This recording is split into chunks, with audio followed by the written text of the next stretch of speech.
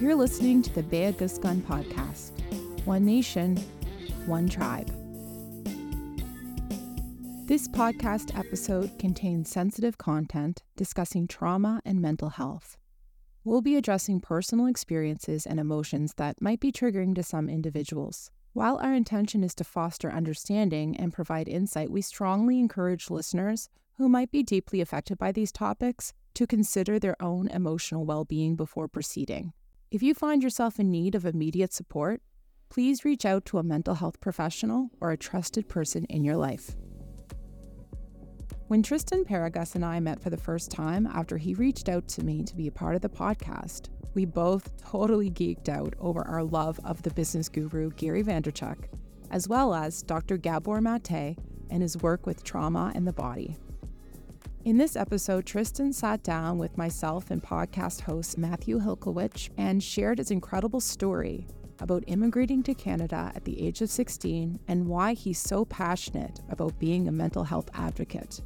Tristan's story is incredibly inspiring, and he shares about how his perception had to shift from how mental health was perceived in the Philippines to how it is perceived here in Canada.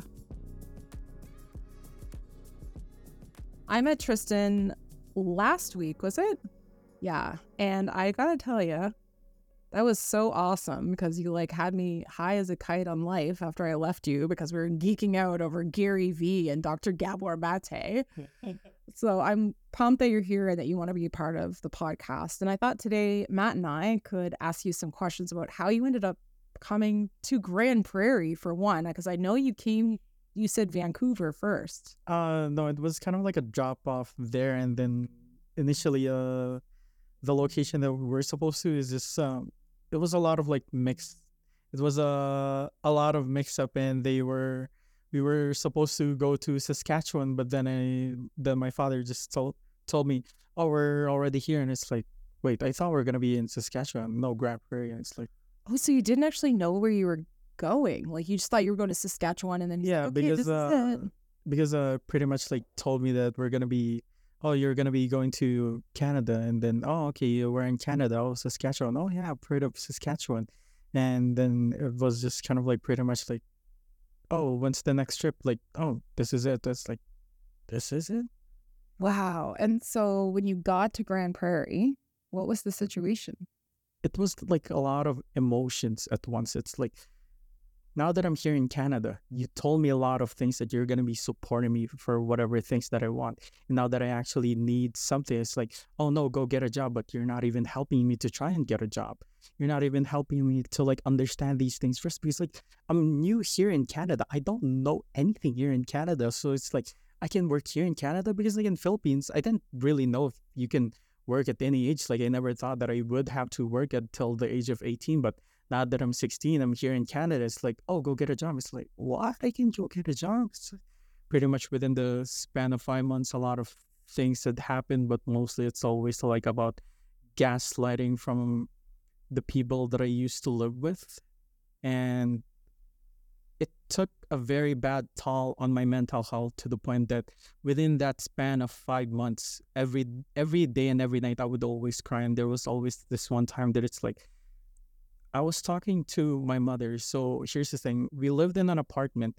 There were 2 rooms, but those 2 rooms were only for my father, the other woman, and then for the other guy that's living with us. So pretty much me and my, stepbrother, the son of the girl that my father is with, we kind of just live, we kind of just sleep in the living room. So we have no privacy. So I'm talking with my mother. And now the girl that my father is with, she wants to get in the conversation with me and my mother, which is really kind of pissing me off a lot of times. I tried my best not to mind it, but saying is, when I grew up in the Philippines, I never really had the security of having confidentiality or any privacy in my life. So now that it's I know that I have those ones, but also at the same time, there was not really any respect for my privacy there. So a lot of things pretty much kind of escalated. My mother, I don't know what happened, but apparently my mother and the woman was talking to each other, and then My mother told me one day that she got called a stupid bitch by the girl that my father is with, and that all of the hatred in my whole life just boiled up to this one point, that I was really angry that day, to the point that she was lucky that she was not home that day, because I was aware that I was not in control of myself. Because the thing is, I was always ready to give up everything just for something that I really love, because I never really knew what love is. Like, as long as I know that I am doing something for someone, I am ready to throw my life for them. Like, that's how much I loved my mother, despite all the abuses that she gave me. And pretty much, I told my father, like, hey, yeah, I was really angry. Like, why the hell would she say that to my mother? That's really disrespectful. And also at the same time, my father just said, oh, that's between her and your mother. And it's like, between both of those adults, like, I do you not see I am in between of this, and you are also a part of this, because you chose to be with someone that's not really like mentally capable of understanding things, like not even to respect my privacy. Like, I was talking to my mother and now she wants to butt in the conversation. Like, do you not see your responsibility here? And it was always a lot of manipulation and gaslighting within the span of 5 months, to the point that I never really knew what to do. But the thing is, so while choosing all of those courses, when I first time that I'm gonna be going to school here in Canada, I took psychology. Now this is gonna be a big thing about my self growth, like kind of like a small spark in my self growth. So they were talking about like what was your life like and stuff like that. So looking back to, like, since I was really depressed and suicidal, like most of the time when I was in Philippines, I would always joke around about suicide, like committing suicide and stuff like that, or maybe like randomly killing myself, just joking about it on some of the stories, or say paragraphs that I would usually write in the Philippines. And the teachers in Philippines would just brush it off like nothing, like it doesn't matter. It's like, oh, okay, so this It was your is, cry for help. yeah, pretty much. Like, it's kind of like a cry for help, but also at the same time, I didn't know help existed. I didn't know that whatever that I was feeling was normal. That was the reason why I was always trying to keep everything within me, because it's like, whatever I am experiencing right now, how come the people that are around me is not feeling any? Because like, I'm pretty enclosed in my whole life, to the point that it's like, is the feeling that I'm having right now, like, I never knew that what I had was anxiety. I never knew that what I had was depression. I didn't know depression was really a very big thing. But when I wrote it on the piece of paper, on a bond paper in my psychology class, my teacher just said, oh, Tristan, I'm gonna need you to go to the principal's office, or student services, or something like that. And this was in Canada, you wrote that? Yeah, it was here pretty much kind of like the first day. And then when the teacher said that, it's like, oh, dang it, I'm in trouble. So I just kind of like, what is it this time? So I just kind of like went for it. And they said that, yeah, we're just really concerned about it.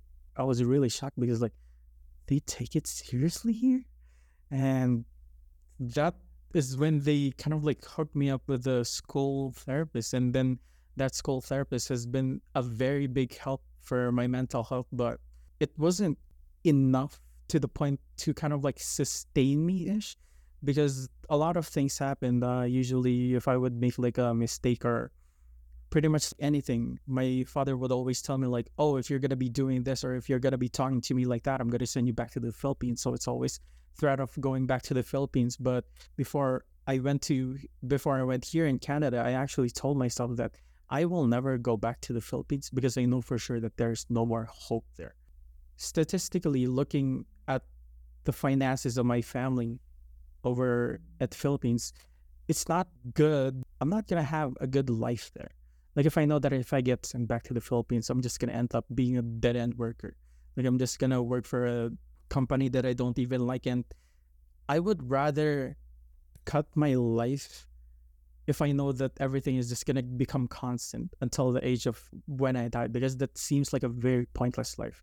And then pretty much by December 3rd, I remember it really well, December 3rd at around 10 a.m. actually, in the morning, my father told me like, hey, son, we're going to be having a talk. Come here to the room with me. And then he just said, oh, I'm already tired, so pack up your things, we're gonna go. And that's pretty much kind of like a lot of panic attacks were happening inside of me, and it's saying like, this is it. And it's like, while he was talking to me, I was on my phone, like chatting my therapist, my school counselor. Hey, you're gonna have to meet me right now. Meet me at Walmart ASAP, or I'm gonna do something really bad. So, when me and my father was talking, he actually told me like, oh, wait, give me your phone, give me your phone. And told me to give me your phone, give me your phone. Like I didn't give him my phone because that was the only way that I was communicating with my therapist. And then pretty much he kind of like just went on top of me and just kind of like started tugging on my phone, but I just hugged my phone on my chest really tight so I don't have to let go of it. And then he pushed me, and then my back kind of like just pushed the humidifier. So the humidifier spilled the fluids on it, and then my father got really angry, like, oh, look what you did, look what you did. And in my head, it's like, what do you mean what I did? You pushed me, causing this humidifier to lose all of its fluids, and now you're blaming it on me? Here's when I started to develop, because like I was trying to create a self within me, an emotionless person. That's what I wanted for myself. But there was just way a lot of emotions that is really installed within me. So I just told him like, okay, I'm gonna pack up my things, but can you go to Walmart real quick? I just need to grab something. And then I waited in Walmart for around 20 minutes. If you don't come here in Walmart this day right now, I am going to kill myself if you don't come here, I told my therapist. And then I just told my therapist, school counselor, everything. And then, so what can we do right now for me? And then she just told me, go to Sunrise Shelter. And then, yeah, sure, send me to Sunrise Shelter right now. And then she called Sunrise Shelter, and then Sunrise Shelter sent a cab to pick me up. And then that's where I actually stayed in Sunrise Shelter. When I actually arrived in Vancouver, I cried because I didn't know if I was going to be having the same type of life as I did back then in the Philippines. Like, beside the fact that we were below average, I mean, the food that we're eating is not really that extravagant, but at least we still had food. Like, we had all of the necessities, but not enough to kind of like go on random restaurants every day. We usually just go once every 4 months-ish, and we'd go to like a pool every year sometimes. I mean, even rarely after my grandmother died. But pretty much what happened there is it was just a mixture of a lot of things. But what I cried about was, I'm not going to have the same birthdays anymore. I'm not going to have happy birthdays. I'm not going to have happy Christmas anymore, or any of those happy events in my life anymore. But the thing is, my birthday was on December 19th. So my first snow, my first December, my first everything, first snow, like it was in Sunrise Shelter. It was really, really beautiful and amazing, because like they brought their dogs on my birthday. Like they brought their dogs. They bought me all of the ingredients that I need to cook my favorite dish. Just really perfect for my birthday. Like I was really happy. When Christmas came, we also received a lot of gifts. So it's really amazing. Like I've never really had this much gifts. Like literally, there was just a few kids that was in Sunrise Shelter at that time. So the gifts that we received that time was really a lot. So it's like really amazing. There's also like a lot of food. Like I was even kind of like telling myself, are we really considering this the best birthday right now, despite the fact that we've had a lot of birthdays with our families back then in Philippines, but now you're actually considering this? Because it's kind of like, I never really thought that I'm gonna have like at least like a minimum of like a cake. A lot of staffs there greeted me. Like it actually felt like I was home. Like for the span of being here in Canada, by the time that I went to a homeless youth shelter, that's when I actually felt like home. And then I just wanted to keep on staying there. But also at the same time, I didn't really know what to do with like the social services. But the thing too, though, is that they were always kind of like pressuring me to go back to my parents, to my father, I guess. For me, here's one thing that I observed about myself. Despite the fact that if someone treated me so badly, if it didn't happen for like a long time, my brain just kind of like forgets about it. And then why was I angry about them again?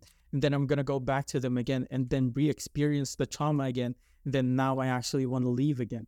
And that's pretty much what happened. Like the moment that I left they returned me to my father, like around March 10th. And then I just stay there, like, just, I was barely eating anything there. My father would just cook random stuff, and it's like, okay. I was way happier in Sunrise Shelter, but the thing is, I never really knew how any of these things worked. And then as soon as I turned 18, no one really talks about, like, if you are in Sunrise Shelter, if you know that you don't want to go back to your parents, you need to work with your social worker so that they can give you all of the services that you can get, so you can actually become independent. The thing is that you're saying you didn't realize that you could be working towards emancipating yourself from your father. Yeah. And becoming an adult. Yes, pretty much. And I actually, because it was, I also remember the moment that I actually became independent. It was 3 days before I actually turned 18. So it was, say, around December 15th, 14th, 13th, I guess. I was getting really angry that day, and they also had some assignments. So I tried to do my assignments. I got really pissed, and then what my biological father usually does is he turns off the Wi-Fi as punishment. And I need the Wi-Fi to do my assignment, and I forced myself to do an assignment that I didn't really want to do, and now he takes advantage of this, and now I can't do the assignments. Like, I'm forcing myself to do something that I don't really like, and now you're just making it worse by turning off the Wi-Fi that I actually need to do this assignment. It's like, I had to control my emotions because I was getting really riled up. Like, I know for a fact that if I allow all of this anger to just kind of like spark up, this fire will not stop. And I know for sure that I will not be aware if this fire starts right now, because it's full of trauma, all of this anger, because it's like I built myself on hatred. I am a steampunk running on hatred, anger, just to keep on pushing through life. So if all of this got out, I know for sure that I'm gonna mess my life up. I just called Sunrise Shelter, like, hey, can you do something? And then they just said, oh, what happened? Yeah, I turned off the Wi-Fi. I'm really pissed right now.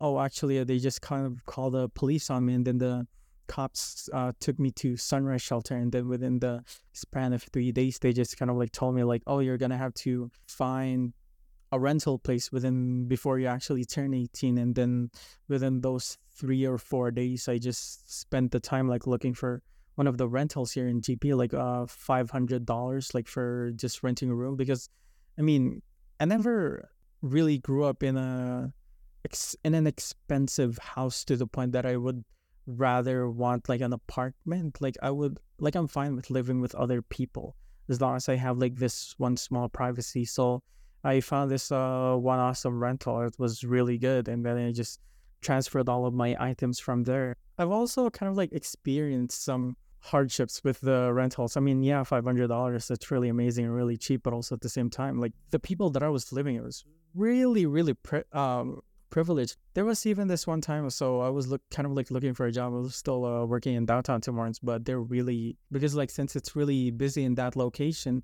we had to do like a lot of like fast movements and stuff like that. So there was this one assistant manager that saw these fast movements that I was doing with like all of the hot holds and stuff like that. Like, she said that I was angry. She complained to the manager, and now I got written up for it. And it's like, I'm getting written up for this? Like, you didn't even ask me what I'm doing right now. It's like, when I was kind of like, what do you mean I was angry? And it's like, and then she was also kind of like in a computer the other time, and then I was doing the fast hand movements again with the hot holes. It's like, see, there you are, you're getting angry again. It's like, what? Like, if I am angry right now, I would have smacked this on your head. I think, Matt, were we not talking about, like, we were talking about jobs like that, when you get, you're getting in trouble for the thing that you've been taught to do. Oh, yeah. But you're being perceived as something like, because you've been in quite a few jobs, and you worked at Starbucks. I know that. It's hard in those roles because you're working really fast, and then you're expecting, it's like you're damned if you do and you're damned if you don't. So they tell you to do this thing, and you do it, and then someone comes along and says you're doing it wrong, and then someone else comes along and says no, this way, and then that person comes back, and you're like, oh my God, I'm gonna lose my mind. Yeah, that's literally the thing about it too, is like I was getting really pissed about it. It's like now that I'm getting written up about it, like no, this is the last job because like I was taking care of a lot of shifts there. Like I am a cashier, I am a coffee brewer, I am a runner, like doing all of those positions. Like I've done all of the positions in Tim Hortons except for the management or anything like that. I've done everything except for the sandwich. So but I am still getting paid $15.50. Guess what? Someone new just came in. Just because he is this one specific race, he also got the race that I got that I waited for 3 months. I just had talked about that, and that happened to me too, where I found out like the person I was training was making more than me. Yeah, which doesn't make sense because, like, excuse me, I am putting a lot of value in this place. Like, I am quite a perfectionist on all of these things. Like, I am checking all of the temperatures and stuff like that. But, like, for other people that has been working there, do take note, they wash their hands with gloves. They're wearing gloves where they wash their hands. So, pretty much not really doing anything. Like, if you're going to wash your gloves, just replace the damn gloves. It doesn't make sense to wash it off. A big thing with the work like force and any kind of working here is you're expected to do everything and anything with no complaints. And if you act upset or if you complain, you're a poor sport or you have bad work ethic. I was 16 years old working, which was supposed to be a part-time position at a Starbucks to help support my niece and nephew, being paid $13.50 at the time because I was underage and it was a youth wage without the raids yet. And I was doing everything the assistant manager was doing, who was getting paid $23 an hour for $13.50. I wasn't legally allowed to do some of the stuff I did. I did the bank deposits, I did the orders, I did the checks. I was 16. I was not legally allowed to be in that safe or to use the computer system. And then, like when I said, when my friend passed and I worked 3 days, back-to-back, split 8-hour shifts with an hour and a half in between each one. And then I called in sick because I fainted the last shift. So the next day I called in sick for my 4.5-hour shift at my location.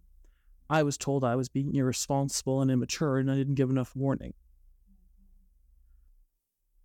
And they're wondering why the thing is happening called the Great Resignation. Yeah. Right? Because in COVID, We're going to rules you and we're going to make you feel horrible and we're not going to pay you properly, but you breathe wrong and now we're upset at you. But you can't be upset at us. And it was considered an essential service when COVID happened, right? And then, we respect you all, but we're going to put you in these really dangerous situations and expose you. And treat you like shit. Yeah, and then people just started quitting, like left, right, and so they're like, nah. Like COVID put a lot of that perspective on people. Like I think people went, no, life's too short for this shit. I've got to find another job. Exactly. I worked a week. I worked for a single week in Superstore during the pandemic. Then I was hospitalized for 3 days after because of stress seizures. Because some people were like, well, why don't you have this? Why is there a limit? I'm like, I'm 18. I did not set the toilet paper limit. That was literally the government because you idiots panic bought. That's it though. Like the retail and essential workers were faced in front of the firing squad of Karens and Kevin's out there, complaining and saying, I don't want to wear a mask. It's not man and all this stuff. Right. And it was those people working those roles that weren't being treated with respect. And not everybody. I mean, some businesses, sure. Like, I'm not saying all businesses are bad, but the thing is that the uprise of the Great Resignation makes a lot of sense after that. I mean, people want more and things need to change. Well, now that I'm saving up to move out with my partner and like get a car and everything, I realized if I was making what I used to make, doing a way harder job, I wouldn't be able to do it. I worked more hours at lower wage for a harder job and was still not able to afford something I can afford now. Like my pay isn't great, but it's a livable wage, which is $6.50 more than a minimum wage. So we need to stop the minimum wage and make a livable wage, because people are earning $15.50 an hour or 15 whatever now. I don't know. I'm doing 15 right now on 30 hours weekly, so I'm surviving. Right? And like, you're just clawing through. And then people are like, well, why are you complaining? Well, why don't you just save up? Because I have to exist. Like, save up. Oh yeah, no, I'm not gonna eat anything for like the span of many years until I can save up. Yeah, guess what? I'm not alive by the time that I save up all the way. Right? So from Tuesday to Thursday, I just won't eat, and I'll have one meal Friday. That way I can put this much away per month like my parents did 35 years ago.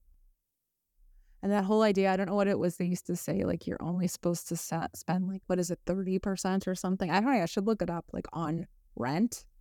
And that's like a joke now. Like, that doesn't exist. Right? Like, doesn't exist. a 2-bedroom, 1-bathroom apartment for my partner and I, the cheapest we can find is $9.95 a month. And you know that place is probably... It's not the greatest. Yeah. And if we want something that we would feel safe in, that was okay, it would be $1,100 a month plus pet fees, which, having 2 pets, boom, $1,200. I'm 13. I have to pay 13 something, $13.25, I think, with the pet fee. And I have mice. It's awesome. But, you know, at the same time, though, I freaking love my neighborhood. I love your apartment. I love my place. Like, it's the perfect nice size, and it matters. Your neighbors, like, I don't think I've ever had neighbors as awesome as these neighbors. Like, it's a great neighborhood. I've just never, I don't know how I manifested that, but thank you, you know. But I think that's something to be said right there, Tristan, based on what you're saying. It's like, we've all, like, when we share our experiences, when I hear that and I realize how young you were when that happened and how you experience feeling joy and love in that way. It's not that you haven't felt that, but not in that way. And it was obviously the way you needed to feel it. Because inside, from what we had talked to with each other, like, you knew that this was wrong, but you had no one to affirm with you that you're correct, Tristan. That's not right. And you had no comparison. Nothing. Because whereas you had that type of abuse and trauma happening to you, and you had no other line to look at, someone like myself who had a great family, but then whose best friend had a bad family, I was instantly able to realize, okay, what they're doing is not okay. But she wasn't for 10.5 years. It's always baseline and comparison and reassurance. But reassurance is hard to get because you're scared that if you're in the wrong, you're instantly the bad guy. Well, I mean, even if you do kind of like get reassurance, because like for me, reassurance is kind of like, it is good, but also at the same time, like, oh, I'm abusing you because I love you. Like, I am being reaffirmed that I am loved, but also I am abused. So it's like, okay, so abuse is love. That is the equation. And now, I mean, even for talking to some friends, it's like, I am observing like a lot of, why do you need to be sexualized in order to feel love? And then now that I'm actually kind of like looking back into their life, oh, okay, I see. So your parents did this to you, or some of their friends did this to you. So now it's pretty much engraved in your brain right now. And it's true because, I mean, I grew up in a different generation. And you know, I will say that it doesn't matter where you are, especially if you're, you know, a female primarily, I'd say. You're taught very young, like little girls. Do you ever notice how many times they're told they're cute or beautiful? Yeah. Right? And so it starts that, like, I love how the word indoctrination is becoming so popular, but not in a good way. But, you know, it's never a good way. We are taught that that's the norm, but the norm is a very narrow window, and it usually looks like a specific person that doesn't even exist. Barbie. Right? Barbie. Yeah, or... And, you know, like whatever. how Victoria's Secret, the epitome of femininity, was made by a dude in his mother's basement. Right? Like, and then as you get older, it's like, well, okay, now you're not as valuable because you've lost that look or whatever it is that you're trying to achieve.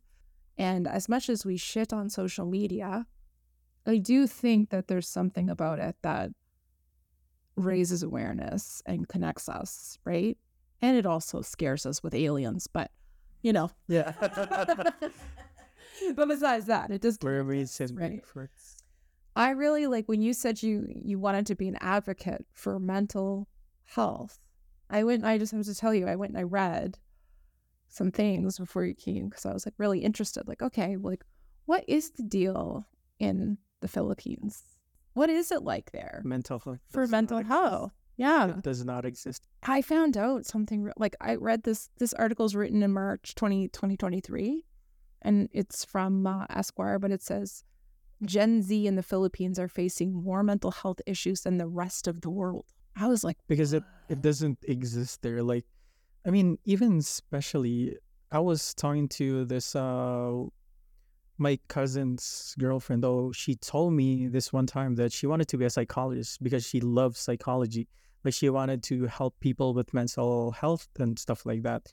And then my cousin pretty much just told her that those are for crazy people. Like, anything psychology, like if you want to talk about mental health in the Philippines, it is stigmatized. I don't really want to call it like mental illness. Like, say if you have depression, they are immediately gonna call you like you're crazy or something like that. They don't think like what happened to this person before he became this. Like, they're immediately saying, oh, if they're gonna be seeing like some random person screaming at the side of the road, or they're immediately gonna label this person as a crazy person rather than asking like, did he have a bad day? What happened to him or something like that? It's always stigmatizing like about a lot of things. I mean, even before I left the Philippines, in my city, a lot of students were committing suicide because they were not reaching the grades that the universities needed them to reach. And the thing too, though, is that I was reading something in Reddit that really made my blood boil. So there was this girl that didn't get the grades that she needed so she can go to a school. And this is what her father told her.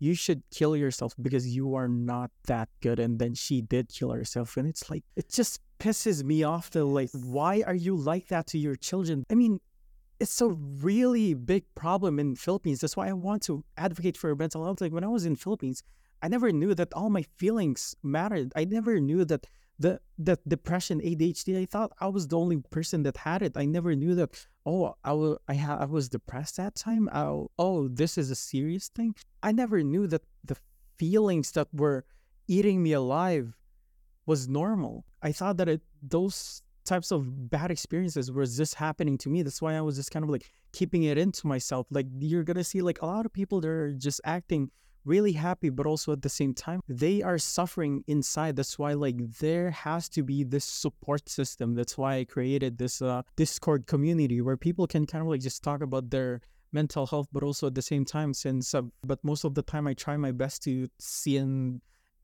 ping everyone in the Discord server like, hey, how are you doing? Because like most of the time we don't really need to go into therapy. Usually we just need to tell someone about our day, like what kind of things happen to us, the bad things that happen to us. Most of the time we just need someone to listen to our problems. Like Just I was doing with Kara in the car over here. oh, Yeah. that has had a hell of a day. Yeah, still sitting here like this. I know. I said, I cannot believe what you just told me you went through in the last 24 hours, and you are still here with me. You are amazing. Yeah.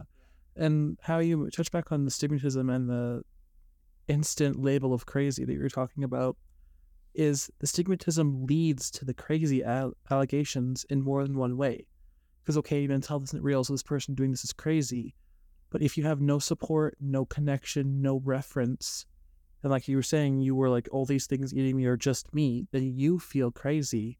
And it's a pseudosomatic thing. Like, oh, if I feel crazy, I must be crazy.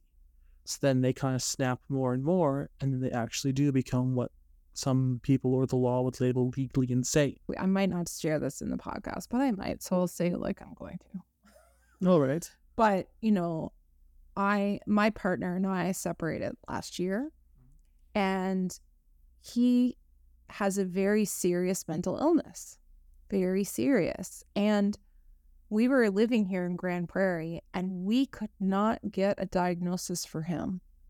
And he struggled and cycled, and watching someone cycle like that every 2 months, and I really saw it was such a double standard, because where I was helping him and loving him, Kyle was the first person to ever let me be me unapologetically. And when he got sick and he was sick, it would be no different to me if he had cancer or if he had some other illness, right?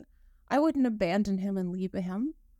But society and everyone around us constantly was insinuating he's mooching off of me, and why isn't he doing anything for you? And it was all these subtle things that became 1,000 paper cuts.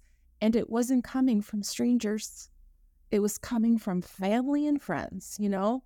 And it was like, I'd say, oh, I'm just washing the dishes. Why isn't Kyle washing the dishes? Oh, I'm going to go get groceries. Why didn't Kyle go get groceries? Like, and then asking me why I'm so stressed. Well, dealing with Kyle's illness was not even remotely as hard as dealing with the people who cared about me.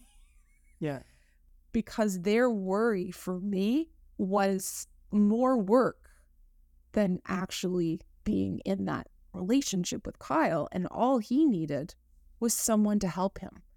And I needed someone to help me help him. And the system, you know, is not perfect in Canada. It definitely is not. No. And when we had COVID, I was going to buy a mini home, and then our funding fell through, and then we had no place to live because it was like, oh shit, right? And where I'm from is not a big community, but the rent is so high because of university.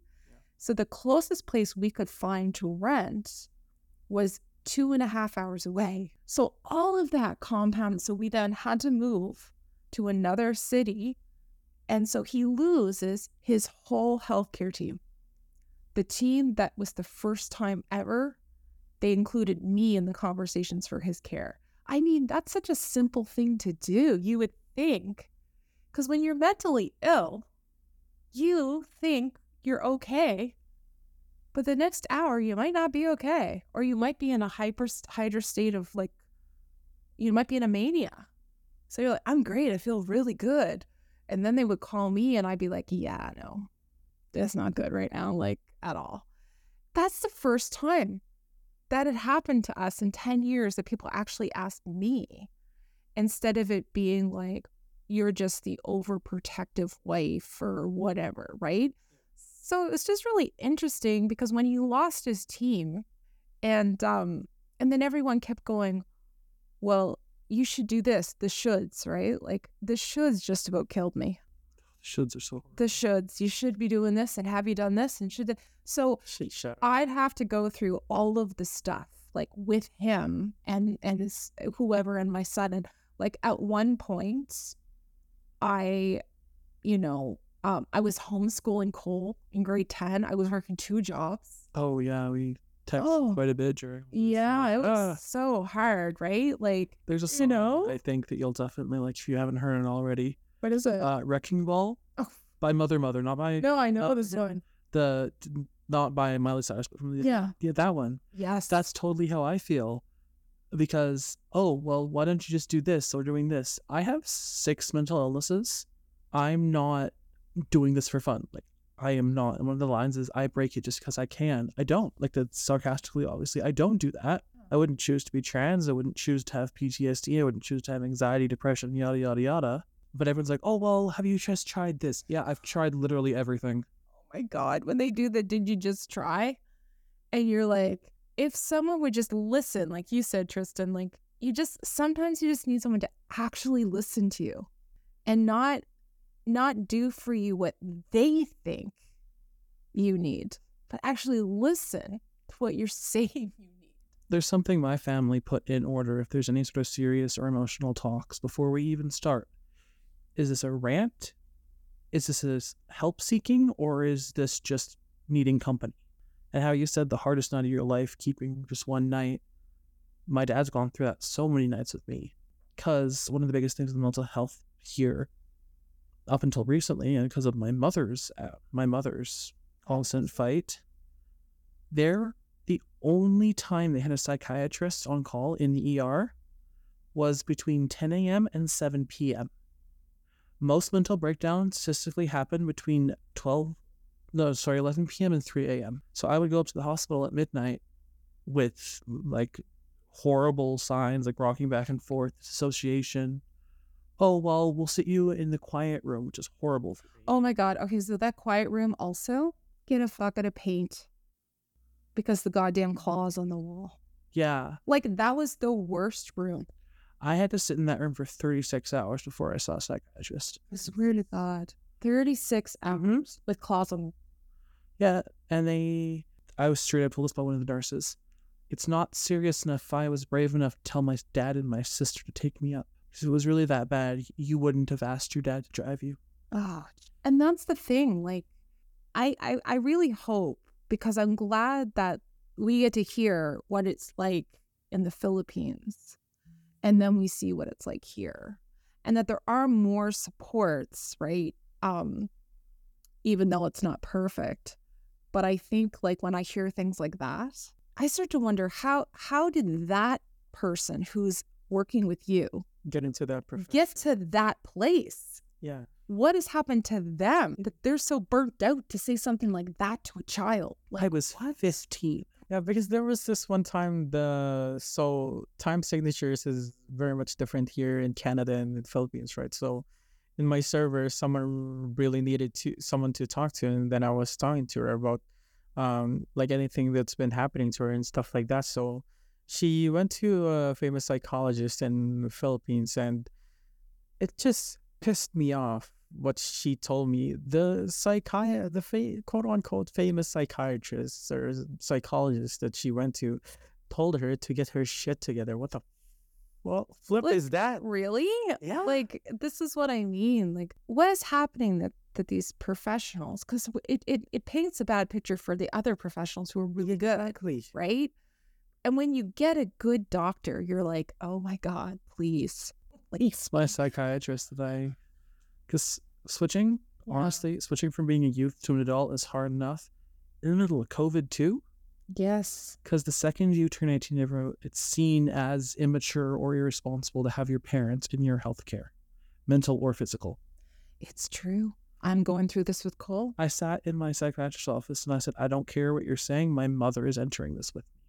My psychiatrist had no problem. It was the freaking receptionist. But he switched from being outpatient to being solely inpatient. I did not get this information for 6 months. I called once a week to schedule with him. I said, we'll get him to call you.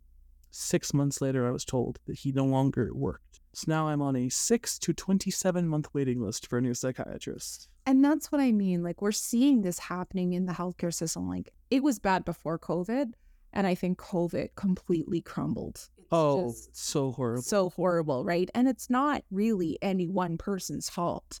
No. It's a system that's been broken for a long time, right? Then as trans man, I need constant hormone therapy. And there was a 1.5 year gap where I had no one to assign me my testosterone. So I had to pay out of pocket for it. And so here's the thing, like, I'm thinking about this as you're saying this. It's like you come from this place where you experience trauma and, you know, mental illness is seen completely different. Not completely, I'd say. Same views, harsher reactions. Yeah, no infrastructure for any support for anyone with mental illness. It seems like that's what you're hoping to help. But one of the things I'm also hearing from a lot of people who have immigrated to Canada, because Canada is a multicultural country and people are immigrating here all the time, coming from places with no infrastructure.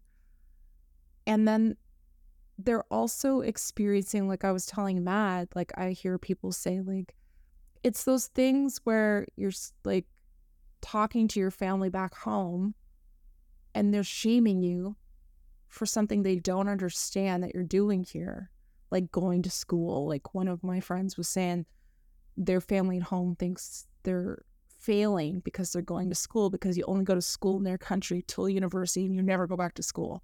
Pretty much, yeah. Yeah, and if you go back to school, that's just ridiculous, right? And so why aren't you working? But here, My other friend was like, oh, wow, like you can go to school here when you're 80. That's also kind of like the stigma that I think I think I just found out right now, because like right now it feels like I'm rushing almost everything. For gap years for educational terms, I guess, is that usually a lot of people don't want to take any gaps for education, because it kind of feels like a waste of time for like most people. But also at the same time, it's like, oh, if we're gonna be honest, by the time that you were born, there's a lot of things that you can still learn from. So to say that you're just gonna be going to high school by the age of 18 and then you're gonna get your college degree by the age of 22, I mean, good for you. At least you finished your college. Because like for me right now, I'm still trying to push back myself, because initially a lot of people told me that, oh, Tristan, you're really good at math, so you should be an engineer. It's like, oh, okay, yeah, sure, I'll be an engineer. But that's the problem though. I didn't choose engineer. Society chose engineer for me, because they said that's where I belong to. So now that I'm here in Canada, the economy in Philippines it's very screwed up, to the point that, say, a construction worker here earns $27, right?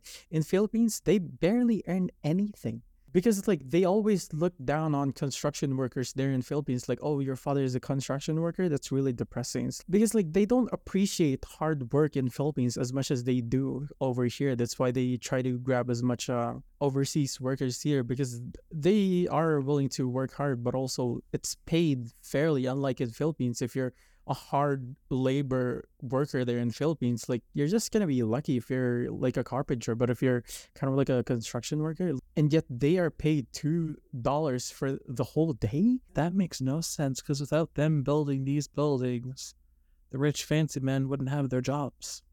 They'd be working on a laptop and a park bench that wouldn't be there because construction workers didn't put it there.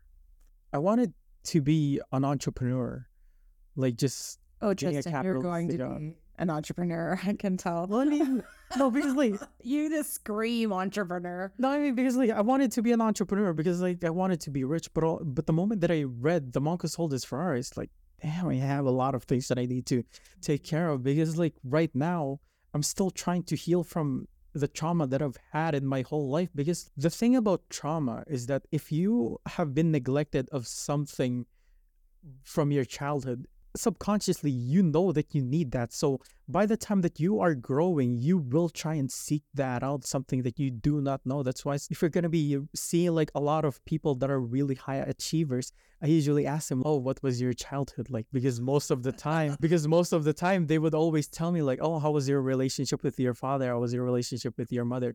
Turns out they never really got the validation that they needed from their parents. So kind of just like me, I had to work really hard. I had to get high grades so I can get, oh, that's really good. I really love you because you did this. So pretty much what I learned back then is that I need to do something really extraordinary in order to receive love. So now I have to be a very high achiever to keep on receiving that love from my parents. I literally went to this one group, and there was one person that was asking everyone in that group, why am I always trying to be the best at everything? I don't understand why.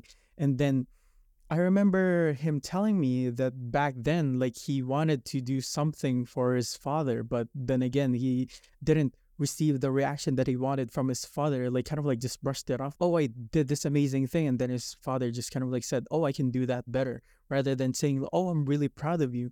And now he's actually like chasing, like he wants to be way, way better so he can actually get that love from his parents. So it's like always just chasing that. So he didn't know why he was always trying to chase number one spot, but I pretty much told him, so you might not like this, but in my theory, like you're chasing validation from other people because like you want to be number one in everything. And being number one, if we're going to be honest, everyone that has reached number one in anything, they get validated by a lot of people.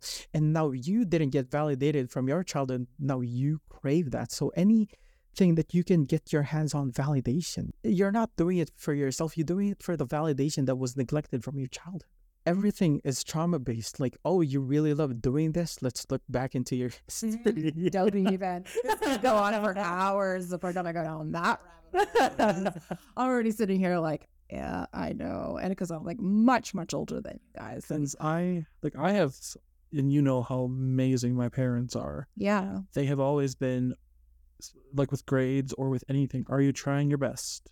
And then you say, honestly, yes, okay, that's good enough. But then you turn to school or society, and it's like, oh, fast, hurry up, get better, get better, get better. Because I have a genius IQ, so does my older sister, but we're both autistic. Our autism works in opposite ways. So I was always compared to her. Like, oh, well, she can do all this, why aren't you? And I was like, I am not her. I never sought validation from parents because it was always there. It's like a free fall of it. And then I started going to therapy at 13 and realized that's why I'm such a people pleaser in public, because I was never validated by public. But my parents, home life, great. Public life, horrible. And then during the pandemic, it actually switched to, okay, I don't care what you think of me, I'ma do me. And you realize your family's trauma, like whoever raised you, no matter what, because like my parents' generation and their families, they weren't allowed to feel things. They were lucky if they were allowed to speak. Children were to be seen and not heard, right? Like, and so when my mother was raising me and my dad was raising me, they came from like my town is nicknamed the Little Vatican. I had mentioned this in the other podcast. So my mother was taught, you never question authority. So you don't question a teacher, you don't question a doctor, you don't question a priest. And when I literally died from fluid in my lungs from epilepsy, she had to fight for me and question authority, because I was also being like physically and mentally abused at school too. I was getting spanked and hit and humiliated for having seizures. So she had to unlearn this trauma really quickly. She couldn't guess where it came from or why or how it started. But then as I got older, she would tell me all the things that she wished she had been told. You can do anything. You can be anything. But I think intuitively, because I would go out into the world and the world would tell me, no, you can't. You're not going to live past 20s and you're not going to graduate high school and you're not going to do this. And then I'd go home and mom would be like, yes, you can do anything. But the truth was she didn't actually believe it either. She wanted to believe it so bad. And I'm glad she faked it till I made it, because I then had to prove everyone wrong. So then her trauma and my trauma combine. So then we end up having this very toxic love for each other. Like, it's a very messed up relationship. Most mothers and adolescent daughters have some weird shit going on, but I was very aware of our traumas, right? But this is what her trauma had convinced her by trying to keep me alive and the expectations of the world and my abilities. But I knew my abilities. In so many ways, I'm glad it happened that way, because I did push myself, like, to go farther. I think the difference is, and I think what's happening, I don't know if you're noticing it, but I'm noticing it. And I think it's through things like podcasts like this and our generations getting together and talking about it, is that we are talking about it and making the observations about these generational systemic ways that they had to cope without any support. And then we are the products of that. And so it just ends up hopefully getting better, but they would never sit down ever and have a conversation. Could you imagine your grandparents sitting down and talking like this? Heavily, no, because even it's kind of quite common. I don't want to say like for Asians, but for my family and for my friends' family, it's quite common to have silent treatments. Like if there's gonna be disagreements in between two family members, there's gonna be silent treatment for like a month or two or something like that, like a very long term, and then guess what? Both of you are just gonna talk randomly this one day. It's like, oh, nothing. It's like nothing happened. Disagreement, like a fight, silent treatment for like a very long time, and then both of you just talk. Because like even right now, I'm still trying to reprogram a lot of things from my childhood. I mean, even me right now talking about my childhood, even from my emotions and stuff like that. I never imagined myself to even be truthful about my emotions. I had to reprogram a lot of things. I mean, even for communications, because it's like, I don't really agree with what you're doing right now. And that's just me saying it in my head. But if I feel like something isn't okay, like I try my best to kind of like cultivate my courage and bring this out, because it's like, knowing from back then, it was always like silent treatment. Like, oh, if I didn't like something, I'll just shut up about it. Oh, if something is wrong, I'll just shut up about it. Even from back then, whenever I want to get into like the conversations with adults, because I'm really interested in whatever they're gonna be talking about, it's like, oh, what are you guys talking about? And then it's gonna be like, oh no, you're too young and you're not gonna understand. It's like, why not? Why can't I understand? Oh, because you're young. Because like, there's a lot of things about like age that just kind of like gets me irritated, because, oh, they say, yeah, like, I'm already 18, you're supposed to know this. Yeah, guess what? I didn't even have any of these experiences yet. A lot of people are saying like, oh, you're already 40 years old, you should already have a house. Well, guess what? Tell that to our economy right now. Like, if you don't study any of that, if you have no experiences on that, you're not gonna know anything. That's why people are saying like, oh, you're already 18, act your age. But where is that written in the whole of universe? Like, oh, how come this person is acting like this? Because age is literally just a number, in which if you're going to say that, oh, I'm already 20 years old, I should already have everything figured out. Guess what? No one in this world knows what they want. That's why I love Gary Vee, because like, if you are still 30 years old, 40 years old, you still have your whole life to figure things out. Like, by the time you are 20, you don't know anything. It's okay. Take your time. Just try to understand yourself and just go from there, rather than just, I'm taking my time to understand all of these things. So it's like, if people are telling me like, oh, you should really go to college right now, but I don't want to push myself into a direction that I am not 100% in. Thanks for tuning in to this episode of the Paragus podcast. If you or someone you love is experiencing a mental health crisis, please visit the links in our show notes for resources to help you on your journey. We are all in this together. One nation, one tribe.